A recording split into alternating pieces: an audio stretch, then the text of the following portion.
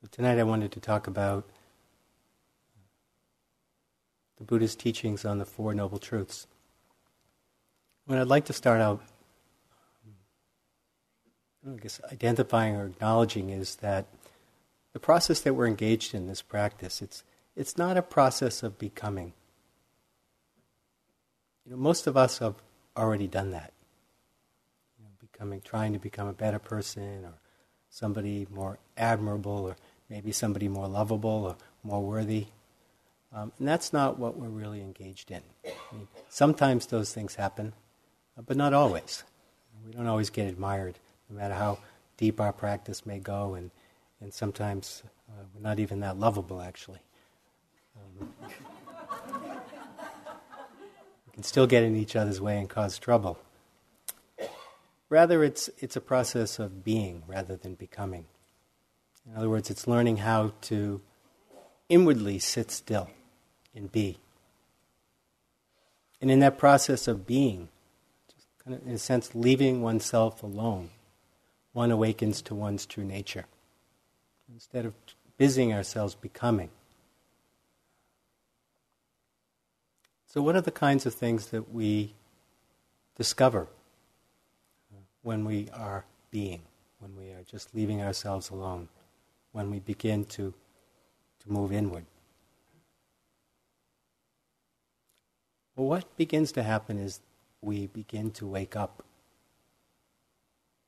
We begin to wake up when we begin to let go of this notion of becoming. We begin to relax a bit, and we begin to wake up. And of course, that's what all of us here on this retreat, whether you recognize it or not, or whether it feels like it or not, we're all engaged in this process of awakening. And the things that we're awakening to are certainly something very radical, which is we're awakening to other possibilities of relating. Rather than living a life out of habit, just following our habitual conditioning, habitually reacting to the situations we find ourselves in, always finding ourselves preoccupied or worried or disconnected from the here and now. What we're doing is we're learning to relate to our life in a fundamentally different way. We're also awakening to innate qualities of mind. As the mind gets still, as the mind begins to sit still within itself, we begin to awaken to qualities that are somewhat obstructed by our restlessness, our self-criticisms, our self-judgments, our self-concepts of who we are, what's possible. We begin to touch these innate qualities that we all share. They're aspects of our true nature. Qualities like loving kindness, compassion, joy, generosity, a love of truth. Love of truth. And this innate intelligence that we all share, whether we're on this path, whether we're practicing or not, this innate intelligence of awareness. Another aspect of our true nature. We're also engaged in a process that requires an enormous amount of patience and perseverance and courage. And what we're awakening to, we're awakening from this confusion in the mind. And what we're discovering is a very profound truth. And that is, we're discovering for ourselves what brings peace. What brings peace and what brings freedom from suffering. And this discovery is not secondhand.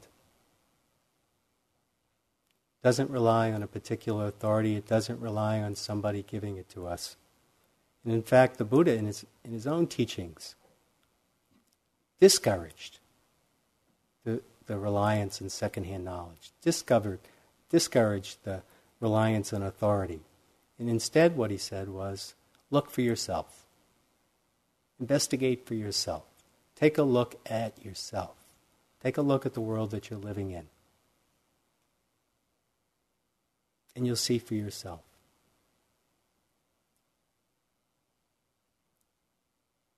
perhaps the most crucial, or certainly it is a crucial insight that the Buddha discovered along the way, was he discovered that in seeing things as they are, we liberate ourselves. Simply that. In seeing things as they are, we discover liberation. We discover our true nature.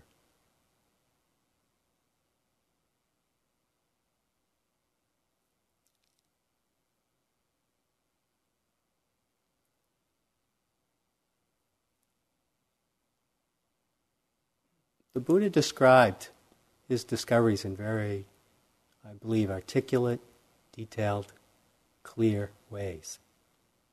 In some ways, his teachings can provide kind of a framework, not as an authority, but as a framework for understanding our own practice, for understanding our own insights and difficulties and obstacles that we encounter. And what the Buddha discovered was, of course, what is known as the Four Noble Truths.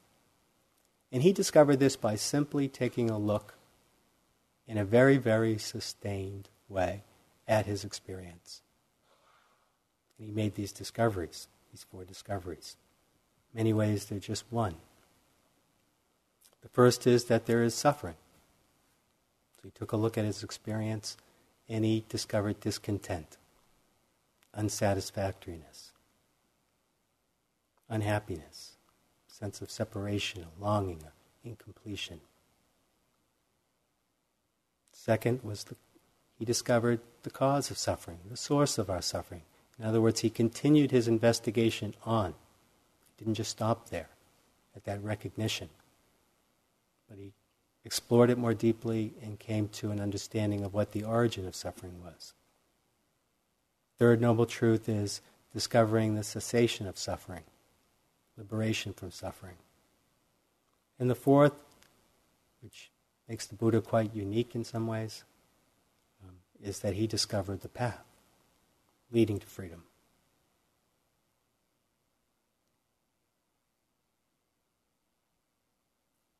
So beginning with the first noble truth, that there is suffering. When we talk about suffering, another phrase, another word that you may hear in the Dharma world, Buddhist world, is of course dukkha, which is the Pali suffering. Suffering is just one translation of dukkha. Dukkha has many meanings, but I'm going to limit the meanings to just a few. Dukkha means discontent. There's discontent in the mind, separation or disconnection, unsatisfactoriness, kind of being out of harmony with nature. That's suffering. And of course, we don't have to come to a meditation center to recognize that truth. Simply opening any newspaper, any day of the week, any time, any city, any town, and that's what we'll, of course, encounter, is we'll encounter that first noble truth of suffering. We can encounter it within ourselves very quickly. All we have to do is come on retreat, and actually sit here in this situation, in this silence. And for most of us, we will inevitably encounter some expression of discontent, maybe many expressions of discontent in the mind. That is, of course, the mind that's engaging in struggles. It's struggling and resisting and fighting. The mind that's in conflict with itself.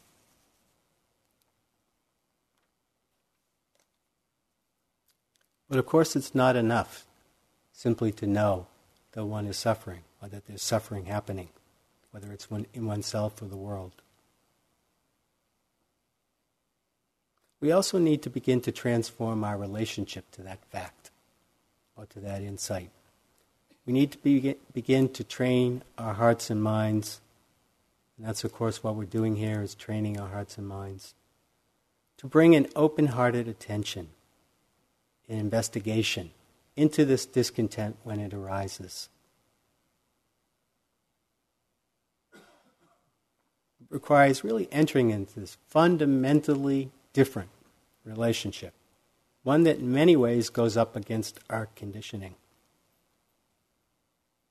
Things that we often need to open to if they arise, are things like we often have to open up to our vulnerability. So many of us have built up so many defense mechanisms in our daily life. We can structure our life in a certain way. We can distract ourselves in so many, many ways. And it keeps us out of touch with that feeling of vulnerability that we all experience. Feelings of uncertainty, or feelings of loss and sorrow. That's the human condition, if we begin to take a look at it. As we go deeper within ourselves, oftentimes we touch a lot of sadness and a lot of sorrow. The sadness and sorrow that springs from loss, separation, not getting what we want, opening to parts of ourselves that we don't like.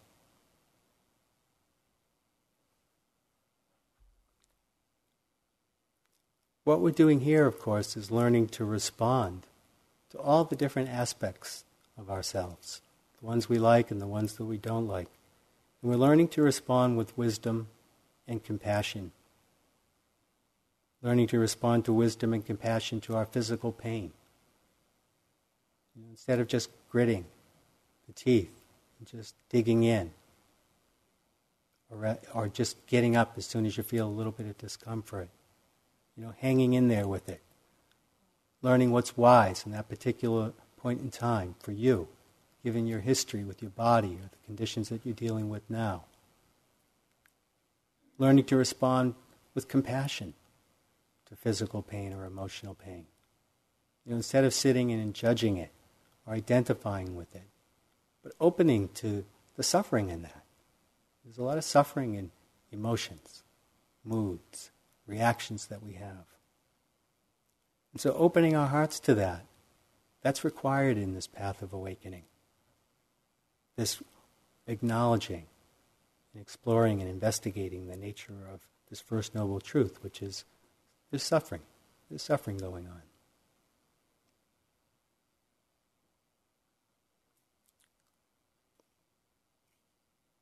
In many ways, the Buddha described this path, of course. Maybe I'm repeating myself from my first talk. I can never remember what I said 2 nights ago.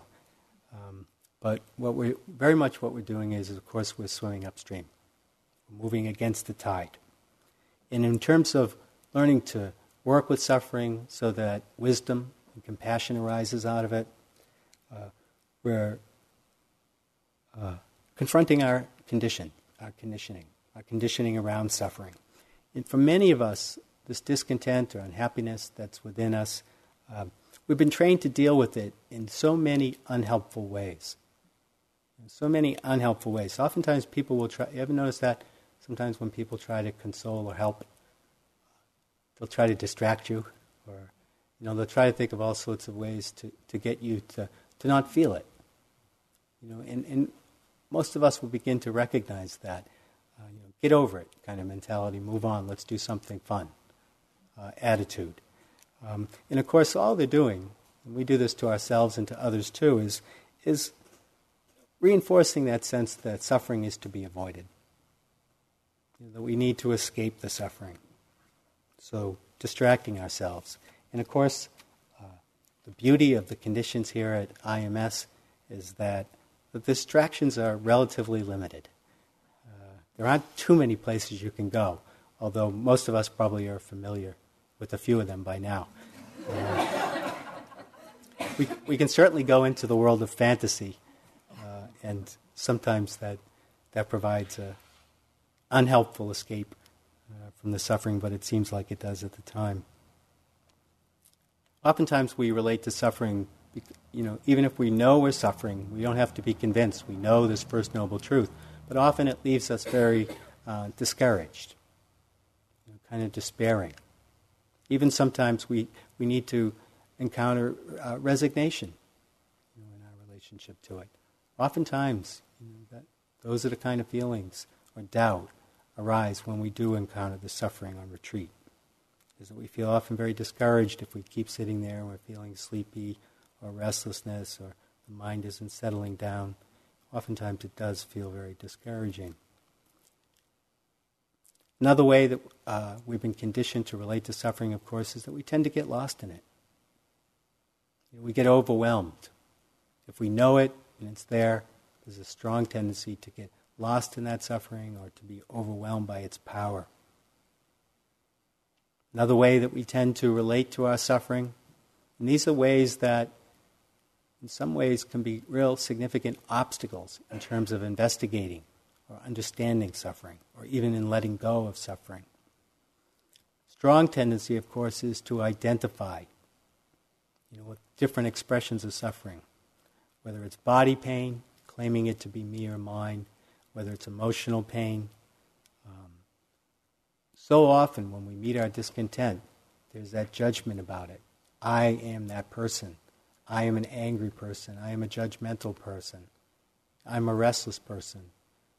I'm a very, very sleepy person. That I am, it adds. It's identifying with those expressions of discontent in the mind. So instead, what we're training ourselves to do is we're learning to make an effort to respond to suffering with the intention instead to learn. Not with the intention to get rid of it. Not with the intention to get away from it. But it's to learn. It's a very, very different approach. One Zen master describes suffering as the gateway to liberation. The gateway to liberation. And of course, what she's pointing to is that it's the spirit of inquiry. It's the spirit of inquiry. It's really the foundation of what we're doing. As we're looking for ourselves with a very open mind to see what we discover. And as we explore and understand our suffering, we will also begin to understand the liberation from suffering.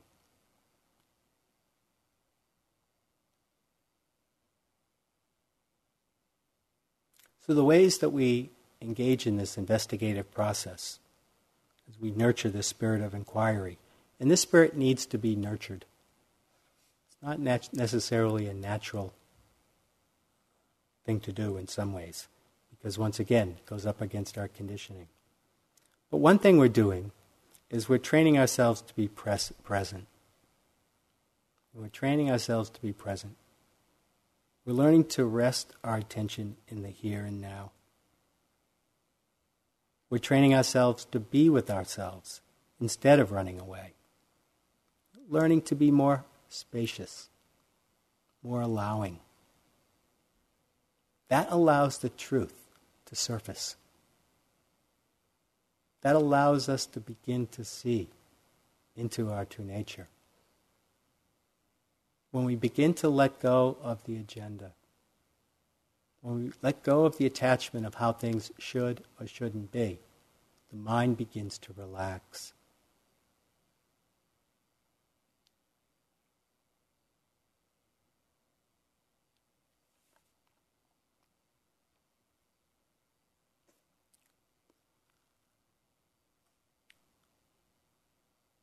So as we learn to be more allowing with our discontent, kind of leaving it alone and just allowing it to be there, bringing loving attention to discontent when it arises, to the conflicts in the mind, or the resistance, just acknowledging it, opening to it. What we develop, of course, is this intimacy, creates a space, so that we develop this intimacy with all aspects of ourselves. And when we develop this capacity to be more open to all different expressions of ourselves, when we develop that capacity to actually look at whatever is arising, we begin to understand the nature of our suffering. In other words, we begin to be able to investigate it, because now we're holding it. With loving attention, we're allowing our experience to be exactly what it is. And so we can begin to investigate and observe and learn from the suffering. Rather than pushing it away, struggling with it, denying it, wishing it wasn't there, we can just be with our experience exactly as it is, and so we begin to understand it. It's that space of intimacy. What the Buddha discovered was the second noble truth, that the source of our suffering is ignorance. So the source of our liberation is seeing things as they are, seeing the truth. And the source of our suffering, according to the Buddha, is ignorance. It's not seeing clearly. It's not seeing clearly. And one of the fundamental things that we don't see clearly, at least a lot of the time, is that we often don't see what leads to happiness and what leads to peace.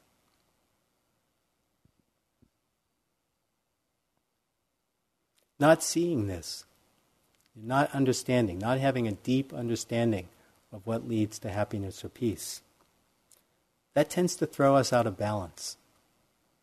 We begin to seek happiness in places which are quite unreliable. We haven't discovered for ourselves what's going to lead to peace, and so we go towards things that we've been told, that we've been educated or trained to go towards. And that's, of course, in other words, we've been conditioned to respond, to react in certain ways, looking for refuge.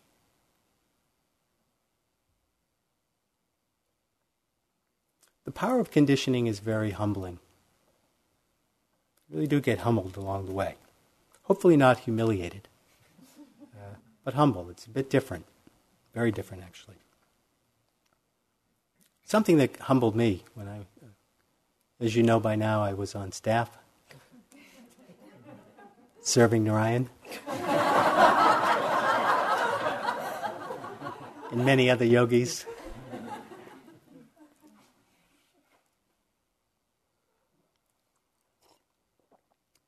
And actually, I was on staff for a few years. It was in the early days of IMS, just been around for a couple years. And Buddhism, the retreats weren't this big. Buddhism, meditation, even yoga was not, wasn't really in the mainstream so much. There was some Zen, but it was pretty underground. It wasn't really appearing in the New York Times and places like that. So the retreats were much smaller, and of course there was more time to kick back than there is now. We enjoyed ourselves. There was a small, tiny little staff of like 10 or 11 of us, and much easier life back then, I tell you, than it is now. They work really, really hard. And so we actually had time to play quite regularly. And the summer was actually our slow season, which was kind of nice. And so being kind of a city person, I moved out here, and the countryside and all of that. I had kind of a history growing up, brothers and playing sports. And even though I was too small to play organized sports, I liked football, but I really wasn't built for it. And most sports I actually wasn't built for. But it didn't stop me anyway from playing with my brothers and everybody else that I could play with. So I was pretty much a fanatic, actually, when I was younger, and very competitive. So when I came on to this very cool out place, IMS, everybody's meditating, being nice. One of my friends on staff, who was here when I got here, was also a sports nut. And one day he invited me to go play tennis. And, we found a couple of rackets down in the basement. And maybe bought some tennis balls at the local supermarket or something. And then kind of went downtown Barrie. And on the other side of Barrie, there were these tennis courts that nobody ever used. And that was unusual in itself because, the city, you have to kind of compete maybe for tennis court time. But here, nobody was playing, and it was a beautiful environment. And so we started playing tennis, and it was really a lot of fun. It was really balancing. It was great to do something physical, to get back into that with all the sitting. It was really, really fun. So we were having a great time. And then we would come back from our tennis sessions in the afternoon, we'd be talking about it, and it started getting kind of contagious. And people started getting interested. And pretty soon we had one person, then two persons, then three persons. And pretty soon there was a group of us, maybe 6 or 7 of us, that started playing. And there were enough courts to pretty much go around. But somebody had the bright idea of, let's have a tournament. wasn't enough just to play. We had to have an organized tournament with prizes. These ridiculous prizes that had no significance at all. So there were prizes, there was a tournament, there's all these charts going up, showing the winners and the losers, and we started playing, and there was a subtle shift. Maybe it wasn't subtle, but there was a shift in the energy and the spirit in which we started playing. We started working a lot harder at it, and it started getting a little more serious. And then, pretty soon you really wanted to beat that other person. You didn't want to just play tennis. You wanted to win. And people would be chuckling at the losers and, really not treating each other very nicely when you look back at it. And, pretty soon it turned into kind of this cutthroat competition. And that we're meditators, mind you. And we're kind of lost control of the whole situation. And finally, when someone won, it was like this great relief to let it all go. And we actually dropped tennis very shortly after that. We could have had a nice fall playing tennis, but we got into such a thing about it that it wasn't enjoyable anymore. And you'd think we would have really learned something from that experience, like we would have had enough insight, but the power of conditioning. In the winter, we took up ping pong. And we had a tournament. And I won.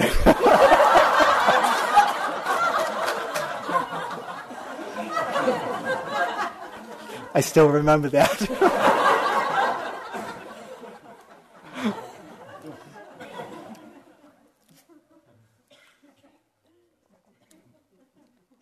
I did reflect about this afterwards, though. And sometimes insight or wisdom comes after the fact. That really is how it works sometimes. And it was humbling, basically, to see that whole process unfold that way. And we did talk about it later, just about kind of what went wrong. And what we realized is we just got plugged in. The conditions arose, and there wasn't enough mindfulness to see what we were doing. And to this day, this is an anti-competition message, but it really is pointing to the fact that we create a lot of suffering for ourselves, by our delusion, by our conditioning, by getting caught in what we would be talking about as habits of mind. And that's exactly what happened. People got caught in these habits of mind. People, even diligent, aspiring, very good intention, kind people, still get caught in their conditioning. So it does happen. So that's why one needs to be patient and realize this process of letting go of one's conditioning it's a gradual process.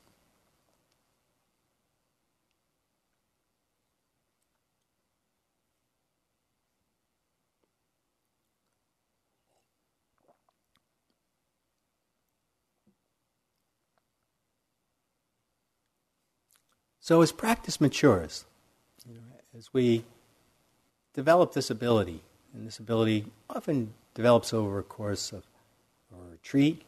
Sometimes you can see that development over the course of a retreat, but more important, it's something that develops through not just on retreat, but in your daily life. And so it's making your life your practice, taking that spirit of inquiry or mindfulness and awareness and bringing it into all aspects of your life.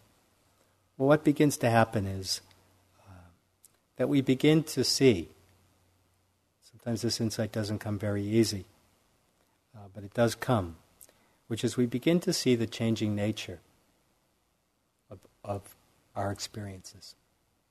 We begin to see, just even on this retreat, beginning to see the changing nature of those states of mind of sleepiness, that they come and go. Sometimes they arise under certain conditions in the morning or the day, or they arise during a sitting, but they don't arise when we're walking. Maybe there's not as much sleepiness now as there was at the beginning of a retreat. That's an insight to notice that, to see those changes happen. We see our judgments coming and going. something arises, something bothers us, somebody coughs, somebody does something, and there's a reaction perhaps of aversion in the mind, or even maybe one responds with compassion. But even compassion comes and goes. Mindfulness comes and goes. We begin to see the changing nature of our experience, and we can see it much more closely oftentimes on retreat under these conditions, because we're looking in a very sustained way. And so slowly but surely, the mind begins to re-educate itself. It begins to respond to the things that we encounter within this body-mind process. It learns to respond differently. It begins to undergo this process of freedom, of deconditioning the mind, so that the mind isn't always habitually reacting in the same way with the same intensity. So when we encounter a state of mind or a body pain, some particular mood that we might find ourselves in, we learn to not react so harshly, not to react against it so much if it's unpleasant. If the mind is feeling peaceful in the sitting, instead of clinging to it, we've been there before. We know what it feels like to have a few moments of peace, and we realize it's not to attach to it so much. Experience it, enjoy it, investigate it, rest your attention on those feelings of peace. But if we attach to it, we get into trouble, because then we want it back. And we're starting that cycle again, the cycle of non-peace. The cycle of non-peace, by attaching to it. And so slowly but surely we begin to not identify with these states of mind. We begin not to identify with the worrying mind, or the angry mind, or the planning mind, or the mind that fantasizes, or the peaceful mind, or the concentrated mind, or the insightful mind. Whatever way the body-mind is expressing itself, we learn not to claim it, not to hold on to it so tightly, not to put all our self-worth in that one particular experience, not to invest all our happiness in that one moment in time. And so we begin to actually relax. We begin to relax. Because we don't have to hold on so tight. We begin to discover that inner spaciousness that we're talking about, which accommodates, makes room for experiences as they arise and pass away.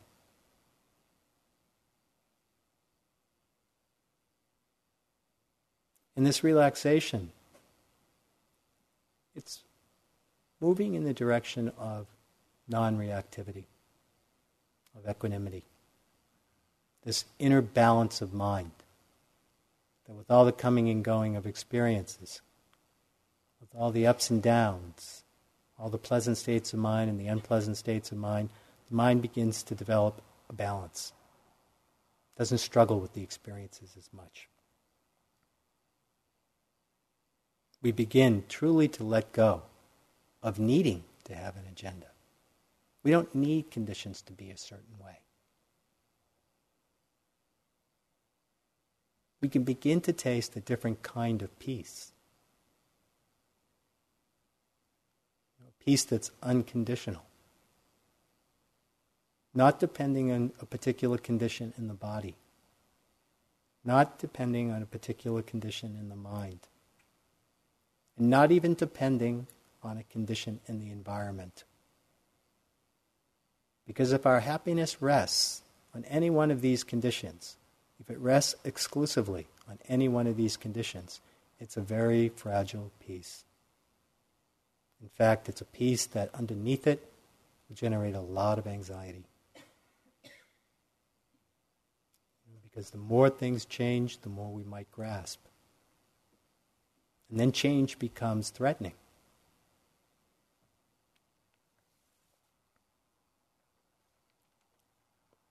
And so as we move towards this unconditional peace, we're talking about discovering the third noble truth, which is cessation of suffering.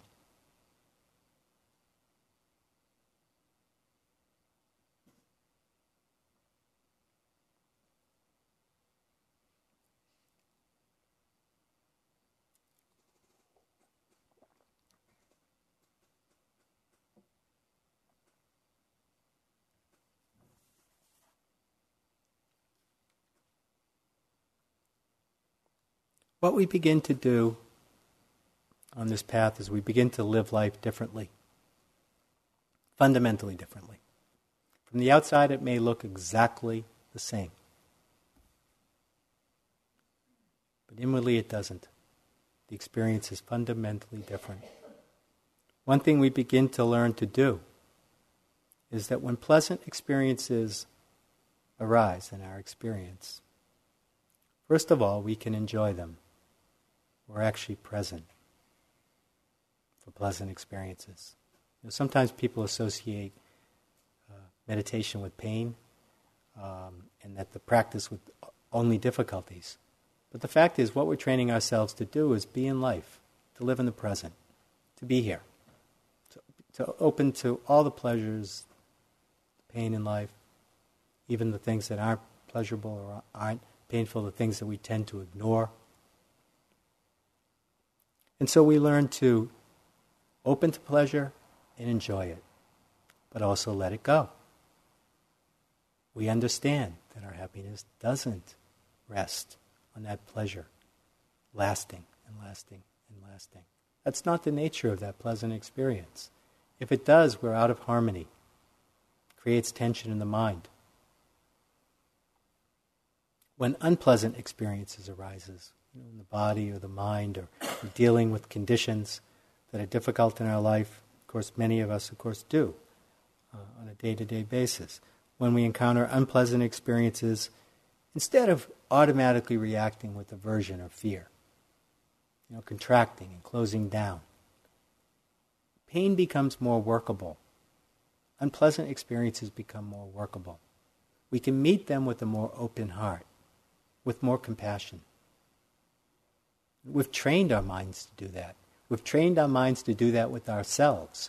And this translates into how we respond to situations, conditions, and relationships that we then engage in. We begin to apply that exact same principle.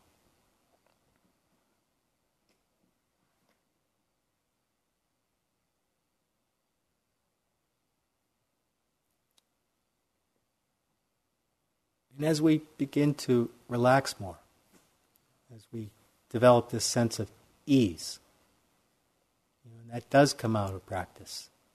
Being able to live in life under challenging conditions, wonderful conditions, there's a sense of ease that develops, and a confidence that we can meet the difficulties and challenges along the way. We can learn from them and not necessarily repeat our mistakes. It's tremendously faith-producing, seeing ourselves do that over the course of time, to see those changes occur. And what happens is there's a profound letting go of this burden that we've been carrying for a very, very long time. And the Buddha described this letting go of the burden as the heart's release. It's the heart's release. It's letting go of the torments of heart.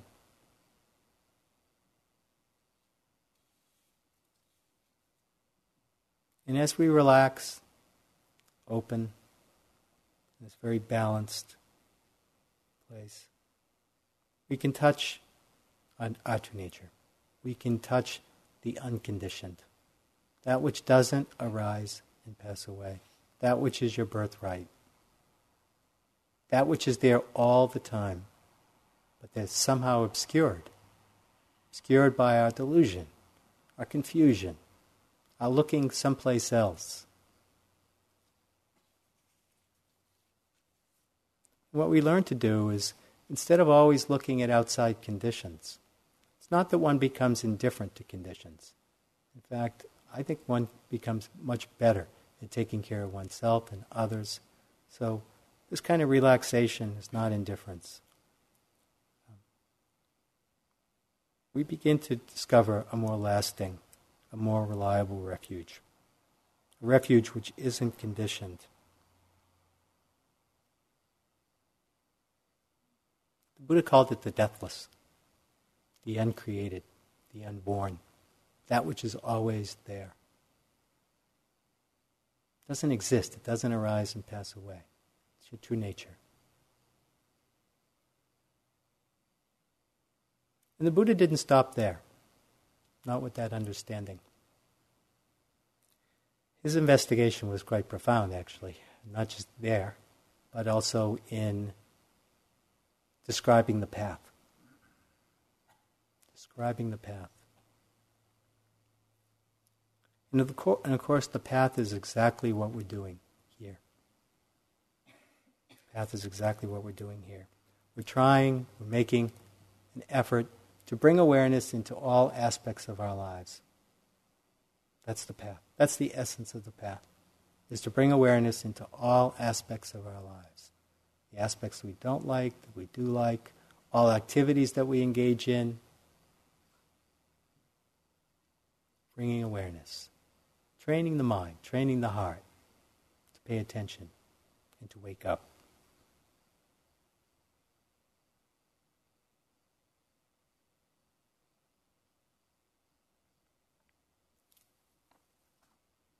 So let's sit for a couple minutes.